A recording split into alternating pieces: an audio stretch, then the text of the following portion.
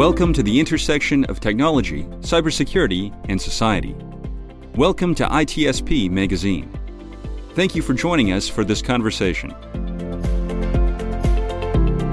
Blue Lava is the first business platform for CISOs to manage their security program. Blue Lava guides security leaders to effectively measure, optimize, and communicate their security program with confidence and ease in one platform. Learn more at bluelava.net. HITRUST is a leading data protection standards development and certification organization that strives to safeguard sensitive information and manage information risk for global organizations across all industries and throughout the third-party supply chain. Learn more at hitrustalliance.net.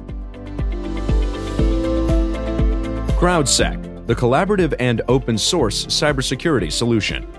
Analyze behaviors, respond to attacks, and share signals across the community for free. Let's make the internet safer together. Learn more at crowdsec.net. Black Cloak provides concierge cybersecurity protection to corporate executives and high net worth individuals to protect against hacking, reputational loss, financial loss, and the impact of a corporate data breach. Learn more at blackcloak.io. Modern application development needs modern application security. With our award-winning application security testing solutions, Checkmarx enables developers to securely accelerate their work.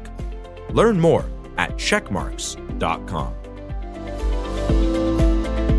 AppViewX is trusted by the world's leading global organizations to reduce risk, ensure compliance, and increase visibility through machine identity management and application infrastructure security and orchestration. Learn more at appviewx.com.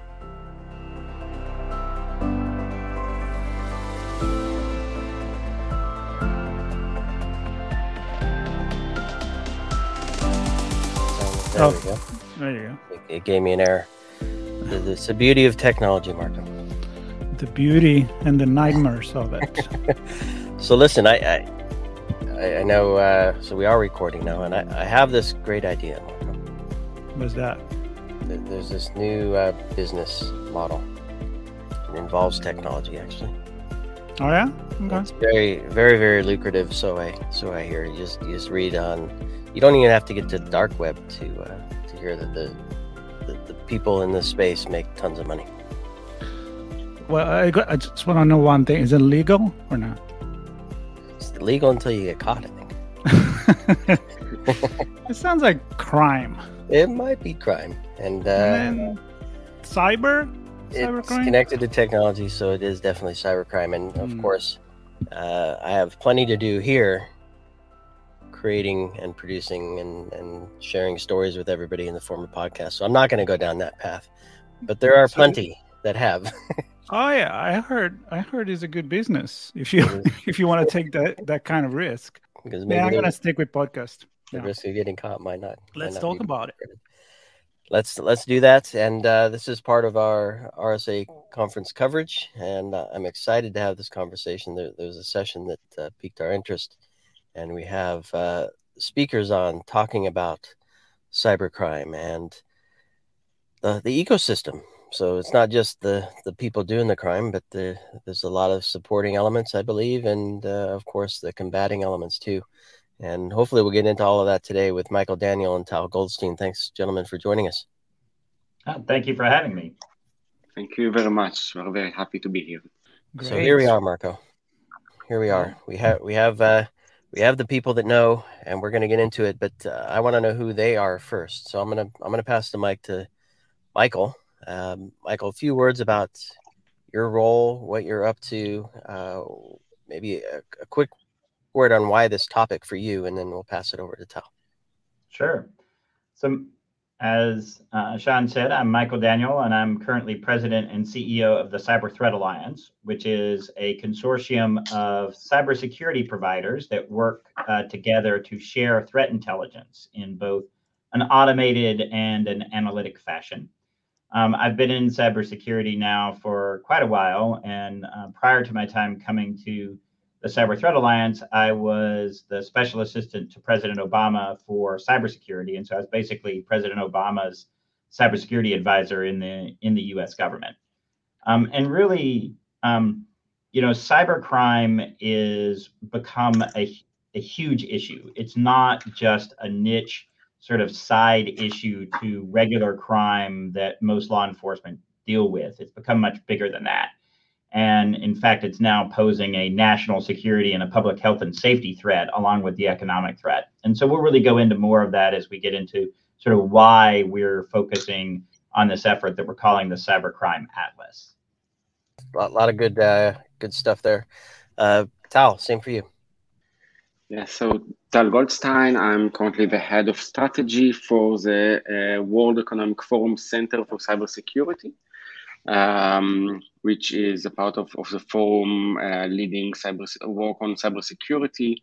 And for those who don't know, the forum is an international organization for public-private collaboration, working for more than 50 years to bring leaders from private sector, public sector, civil society, academia, young leaders, entrepreneurs, all the different stakeholders, in order to address some of the most pressing issues of the hour. It's mostly known for its annual meeting in Davos, but actually working throughout the year in different initiatives to address those issues.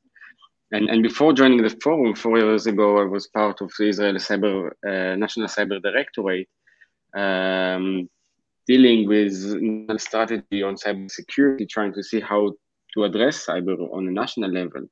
So when I joined the forum, I was really looking for opportunities to do the same globally, to see what problems could be addressed at the global level, and doing that through public-private collaboration.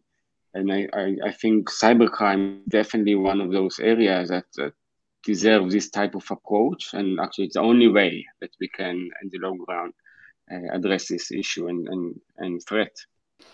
Yeah, and I mean, we're talking about the World Economic Forum. So first thing that comes to mind, if you guys are talking about it there, it must be relevant. But joke apart, when we started with Sean, we talked about the ecosystem, like mapping this. And one thing that we know in the industry, and maybe people that are not in the industry may think like, just put the wall in the internet and block the bad guys outside. We all know that it cannot be done in that way, and it has to be addressed at a global level. So let's start from the beginning, and maybe Tal, you can take the lead on this. How did we get to where we got, and what is the actual present status of the problem? I think when you look at cybercrime, there is nothing new. The method has changed, the scale has changed, but like in any other type of crime, when there is opportunity, you have criminals trying to take advantage of that. And on the positive side, as the digital economy is growing, and we have more and more opportunity as a society, there is also a negative side, and there are opportunities and profit to criminals. And the whole cyber ecosystem, cyber industry has been trying to address this for several decades. And unfortunately, it's a cat and mouse game, and criminals always find a way to go around security efforts. And unfortunately, as we look at the balance, we see cybercrime just growing, which is one of the reasons that led the forum, the World Economic Forum, and global leaders to put that on the table as the topic that deserve more attention and more focus, and mostly more collaboration. So what we need now, and this is what we are trying to promote through the Cybercrime Atlas, is a much more collaborative approach to address cybercrime. Going to add on top of that is, I think it's also important to note that if your image of the cyber criminal or the hacker is a lone guy, wearing a hoodie, still living in his mother's basement, like that's not the cyber criminals that we're talking about. This is organized crime, right? It's highly organized. It's run like a business. It's treated like a business. The leaders have read their Adam Smith. They've attended their Harvard Business School online courses. and they run these things at a very diversified, in a very diversified way. And that's why we talk about an ecosystem, because it's really not just lone actors or even individual groups doing this on their own. There's an entire ecosystem behind this. And so that's really important for people to understand of why the scale has gotten so large. Yeah, and it's to your point, Michael, I think, I mean, just think about any business and all the elements that a business has from, I don't know if they have HR teams or not, but they certainly have part-time workers, full-time workers. I know they offer support for some of the tools they sell and all this kind of stuff. Maybe we can get into some of that. But I first want to maybe take a step back and look at broader picture before we get into the actual ecosystem, is just the understanding. So Tal mentioned and Marco made a point that we're talking about this at the World Economic Forum level, which is fantastic. I know you described your work with President Obama. I'm just wondering, do leaders that, I'm not specifically talking about President Obama here, but do leaders in government understand the magnitude and the scale of this and how this stuff works? So, that's actually one of the biggest changes I would say that we've seen over the last, decade or so, is that if you'd asked me that question back in, say, 2012, I would have said, no, probably not. But now, here in 2022, there are a lot more leaders that really understand the problems and the threat that is occurring through cyberspace. If you just look at just take the U.S. government, for example, you've actually had President Biden talk about ransomware and ransomware attacks multiple times. Personally raise it with President Putin, for example. The U.S. government has assembled an impressive array of talent of people that really understand these issues in the government. And it's not just the U.S. government. You can see this in other governments as well. Everything from European governments like the UK and the Netherlands to Israel to Singapore. So all around the world, I would say that governments are definitely getting much more invested in. They understand the threat, and they are beginning to invest in ways to counter that threat. So from that standpoint, the level of government involvement is much higher. So you were talking about HR. Sean and I were making a joke at the beginning about how lucrative that is.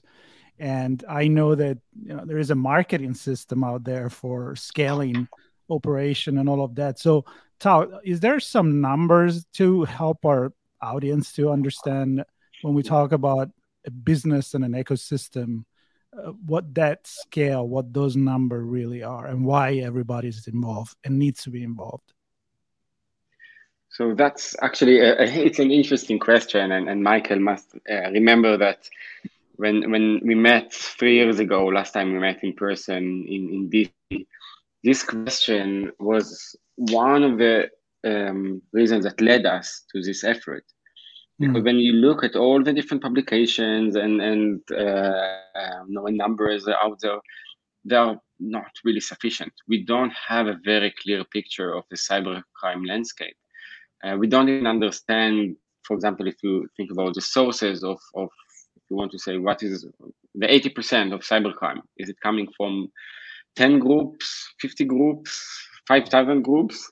We don't have the answers for those. And this is one of the reasons that we need a more centralized approach of bringing together information, analyzing it, not only for operational reason, which is of course still in the focus, but also to support decision makers. And they decide on the resources and efforts that are being allocated to address this threat. So Michael, maybe now's a good time to maybe start talking about some of the threat mapping you're doing. And I don't know what all the ecosystem mapping. I'm just wondering, so Tal says, is it 1 or 5 or 10 or 50 or 5,000? Do we have a sense of that there are a few groups, even if we can't put a final number on it? And do we have a sense of how many individuals are involved, even if they're not tied directly to an organized group? And I don't know, there's probably a gray area in between those two extremes, but what are you starting to see now? Well, Tal's absolutely right. I mean, that's one of the big questions that we wanted to get at with this effort, is to actually begin to unpack that question. Because actually, Sean, the part of the reason I became really interested in this project, and what really spurred me, was I actually had a CEO of a big company ask me that very question. Michael, how many cyber criminals do you think there really are? Are there millions? And I was like, millions? No. But then I started thinking about the answer, and I realized I didn't really know the answer. As Tal was saying, is it 500 people that's doing all of this, 5,000, 50,000? We have a sense that one of the things that we know, there are a couple of things that we do know, though. One of them is that if you talk to most law enforcement personnel, right, any local law enforcement that patrols a beat, that walks a neighborhood, they will tell you that most of the crime in any given neighborhood is conducted by the same 4 or 5 people, right? It's a small group that actually carries out most of the crime. And the other thing is that we know that the internet allows you to scale, and allows you to scale up and really fast and very far. And so that leads you to think that the numbers may in fact be smaller than what they appear to be by the volume of cybercrime that's out there. And so one of the goals of this project is to begin to put some boundaries, some parameters on that question, and to start to get at that sense of, how many individuals are we really talking about here? Because when you start to put it in those individual terms, then you can really start mapping out a strategy for how to actually disrupt those groups and impose costs on them that make this entire business less feasible and less lucrative for them. So maybe there is just one guy in the basement. We don't know. Yeah, no, see, that's the thing, is you do get a sense that there's a lot of different people involved, right? Because now they've diversified, and so different people do different pieces of the process. So there are people who do the coding, who write the malware, who write the software, essentially, right? And they pass it off to other people in the ecosystem. There are some groups that specialize in just gaining access to companies and organizations, and that's all they do. And once they have gained that access, they sell that access to somebody else. And then somebody else in the ecosystem actually, sets up the exploitation of it, and then they pass it on to somebody else even to do the actual, exploitation and, do, for example, ransomware and collect the payments. And then there's the entire payment process system, which is complex in and of itself. So there's a lot of different moving pieces to the cyber criminal ecosystem. And again, that's one of the reasons why we want to do this mapping, this Atlas project, so that we start to get a sense of the scope and scale and extent of this ecosystem. And it doesn't get more business than that. I mean, you're bringing up again Adam Smith and the specialization of the roles in the working chain. So that's incredible. Is everybody participating in this? I mean, are we looking at an involvement from the majority of the developed countries, or is it still in the infancy of those that collaborate? I think, Marco, there is an interesting element in this when you say countries, but it's actually not only about countries. You asked before about government understanding, and I agree with Michael, especially in the last 2 years, we have more and more governments understanding the risk, understanding the need to invest. But it's also a question about the ability of governments, and in the case of cybercrime, of law enforcement. They can do much, but they cannot do everything. And this is a place that the private sector, that global businesses that are actually running cyber infrastructure and developing security efforts, that they have so much that they can contribute. And what we've learned in the last 2 years running the Forum Partnership Against Cybercrime initiative is that there is also very high motivation. So security companies like Fortinet and Checkpoint and Palo Alto and many others, platform providers like Microsoft, Google, the internet providers, financial companies, so big banks like Bank of America and Citi, they all have a very different perception and visibility on the cybercrime ecosystem. So the idea here is not just to bring the governments to work together, but also to bring the private sector to contribute and even to lead big parts of this effort. Yeah, and I think definitely the involvement from public and private sector, and maybe even research and academia, certainly those coming together to paint this picture, and that's what I keep visualizing is a picture, some mapping. We're not trying to create art here, though, right? We're hoping to instill action or some response that either combats and takes away the threat or prepares us better for the threat if it continues. So, Michael, I'm wondering how our, I get maybe to both of you, and there's maybe two parts to the question here.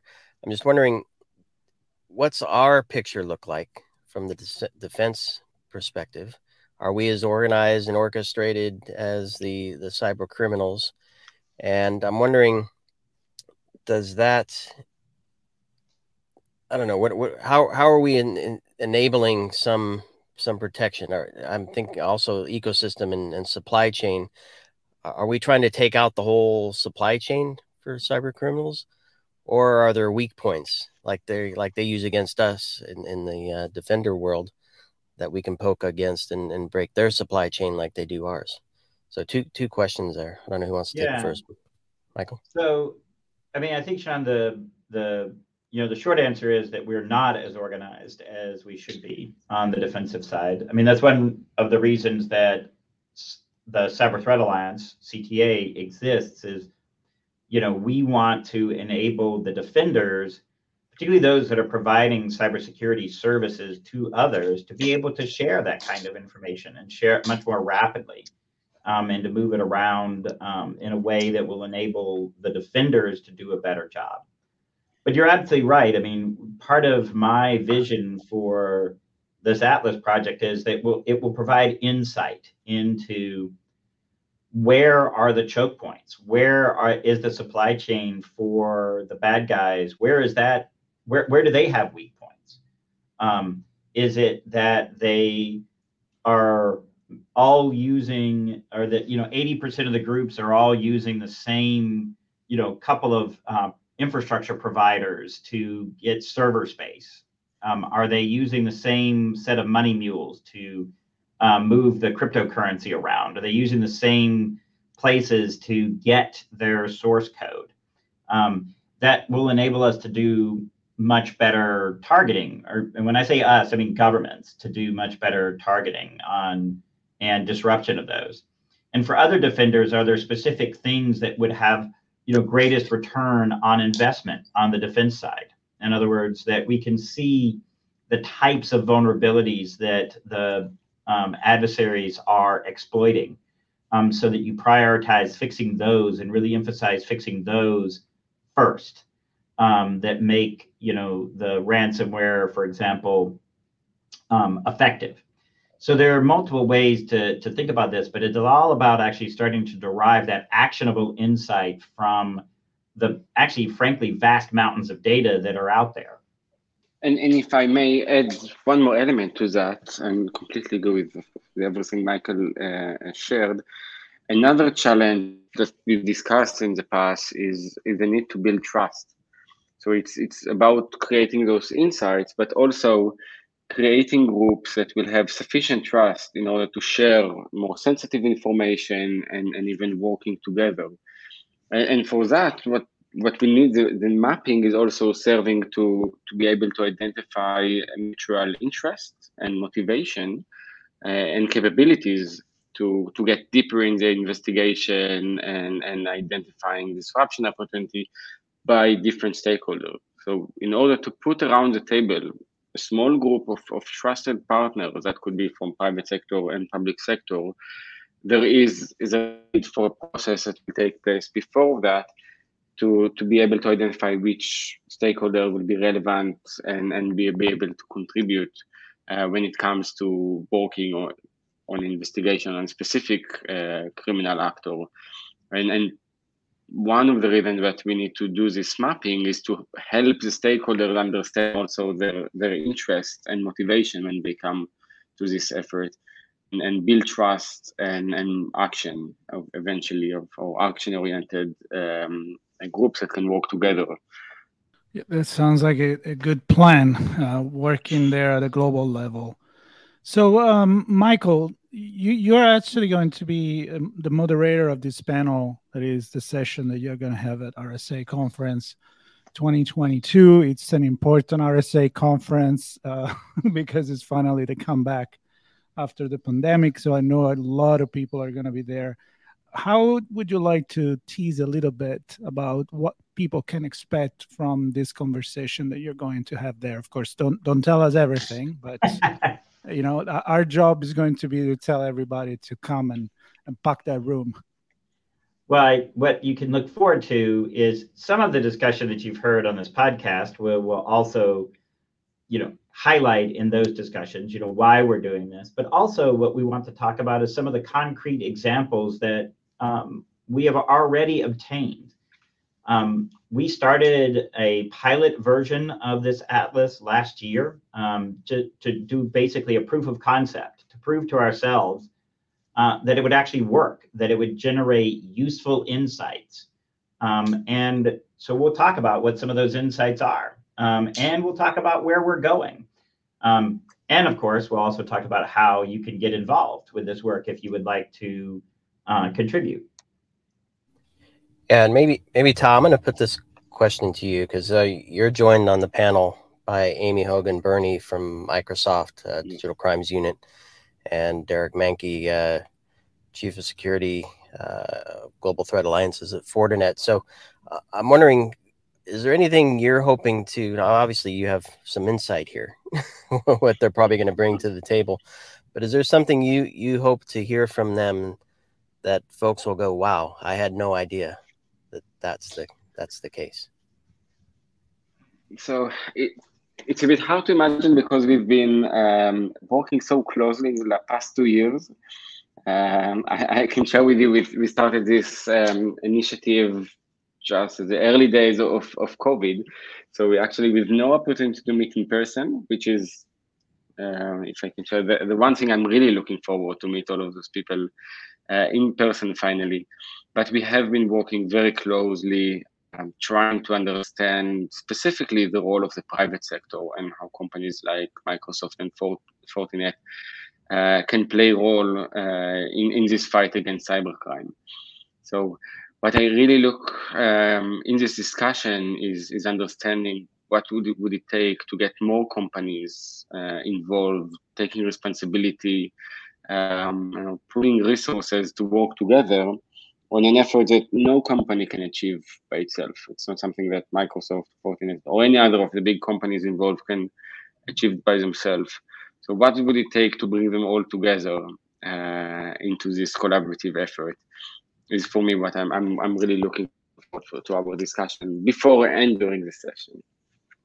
Yeah, that makes sense. And I like how you put that better than the way I asked the question, because I think you mentioned it earlier, Tal. I think it comes back to bringing enough people to the table with the level of trust that everybody can engage with each other, knowing that they're all working toward a common good. And you also mentioned the future.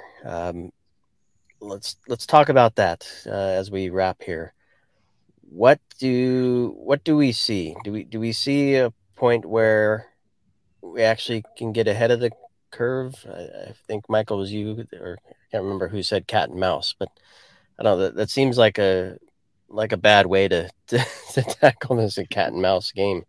I think a little more strategy perhaps is needed. So what's the future like, and maybe how do we end up achieving that future that we want, perhaps?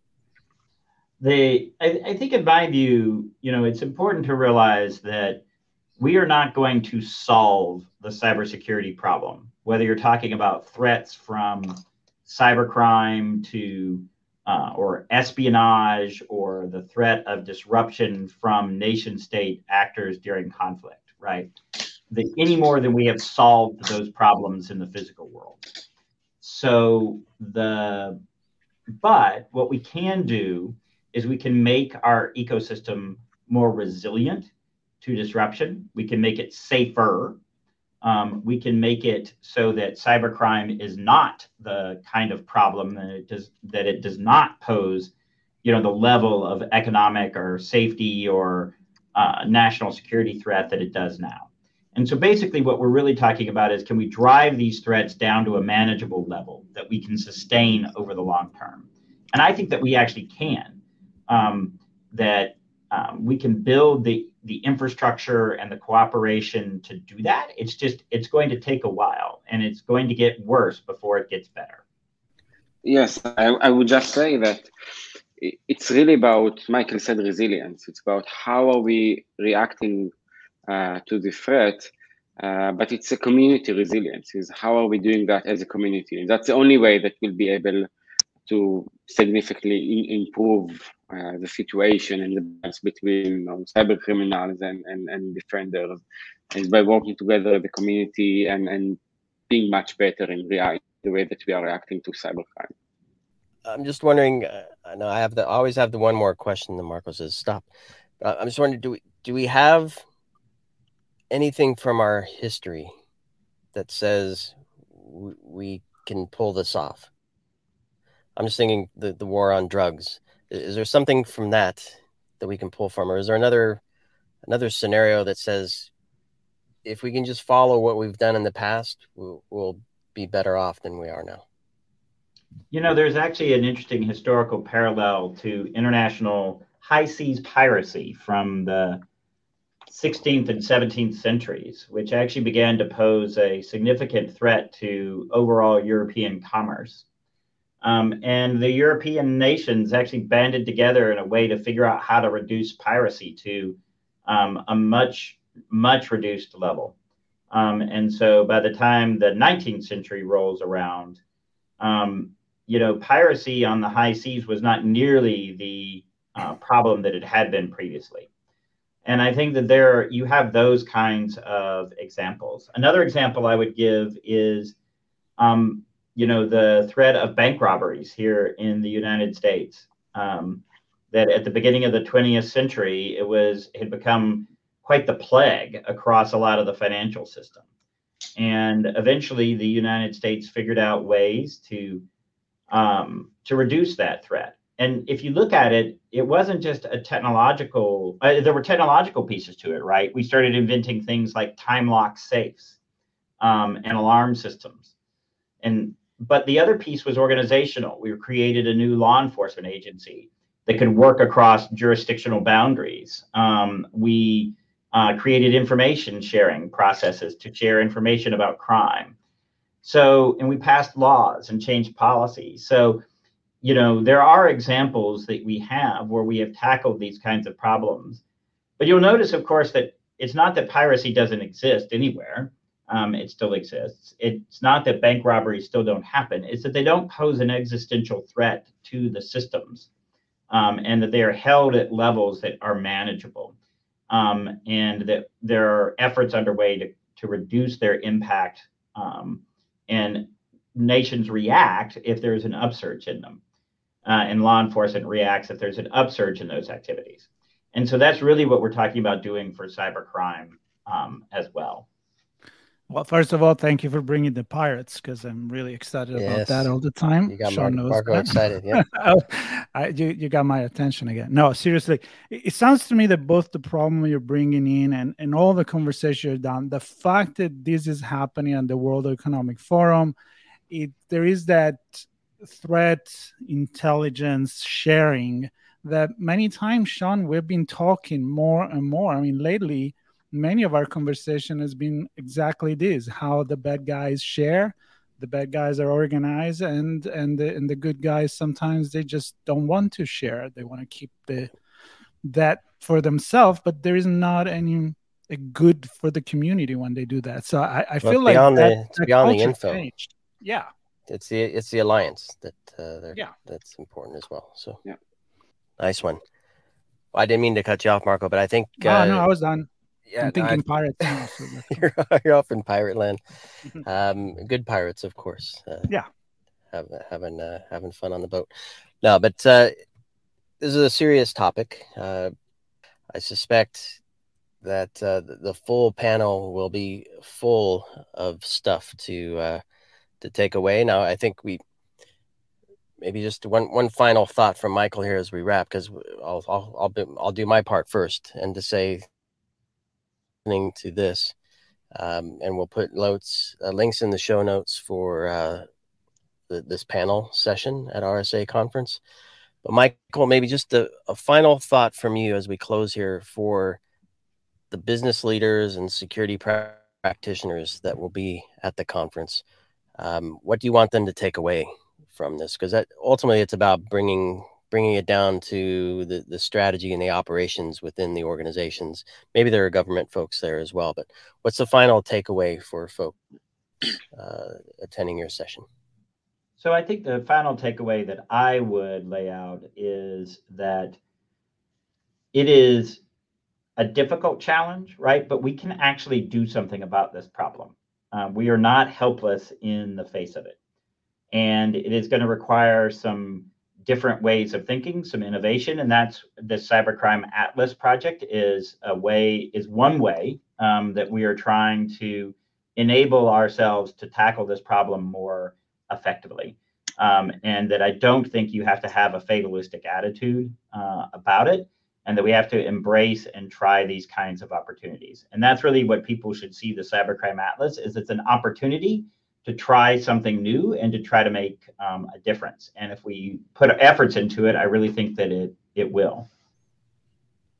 I love it. And the session is Thursday, June 9th, 2:10 to 3 Pacific. For those that will be on site, it is keynote on that day. And I think it's going to be a great conversation, and I'm thrilled we had this one today with you, Michael and Tal. Thanks so much for giving us your insights and teasing your session a bit. Oh, thank you for having me. Thank you. It was great to be here. Marco, are you done with the Pirates? Still dreaming that life. This is exciting. I'm actually, like I said before, there's going to be a great year to all be back at RSA conference San Francisco. So I hope to see a lot of familiar faces, even if we wear probably a mask or be safe, but finally to be there together as a community again. That'd be great. And then at the World Economic Forum. Thanks. All right. Thanks everybody for listening. Keep tuned and stay tuned to all of our coverage from RSA conference this year. Have a good one. AppViewX is trusted by the world's leading global organizations to reduce risk, ensure compliance, and increase visibility through machine identity management and application infrastructure security and orchestration. Learn more at appviewx.com. Modern application development needs modern application security. With our award-winning application security testing solutions, Checkmarx enables developers to securely accelerate their work. Learn more at checkmarx.com. Black Cloak provides concierge cybersecurity protection to corporate executives and high net worth individuals to protect against hacking, reputational loss, financial loss, and the impacts of a corporate data breach. Learn more at blackcloak.io. CrowdSec, the collaborative and open source cybersecurity solution. Analyze behaviors, respond to attacks, and share signals across the community for free. Let's make the internet safer together. Learn more at crowdsec.net. HITRUST is a leading data protection standards development and certification organization that strives to safeguard sensitive information and manage information risk for global organizations across all industries and throughout the third-party supply chain. Learn more at hightrustalliance.net. Blue Lava is the first business platform for CISOs to manage their security program.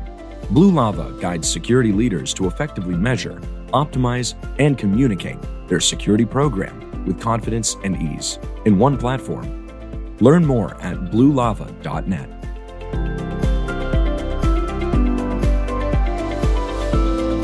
If you enjoyed this podcast, share ITSP Magazine with your friends, family, and colleagues. If you represent a company and wish to associate your brand with our conversations, sponsor one or more of our columns. Thank you for listening.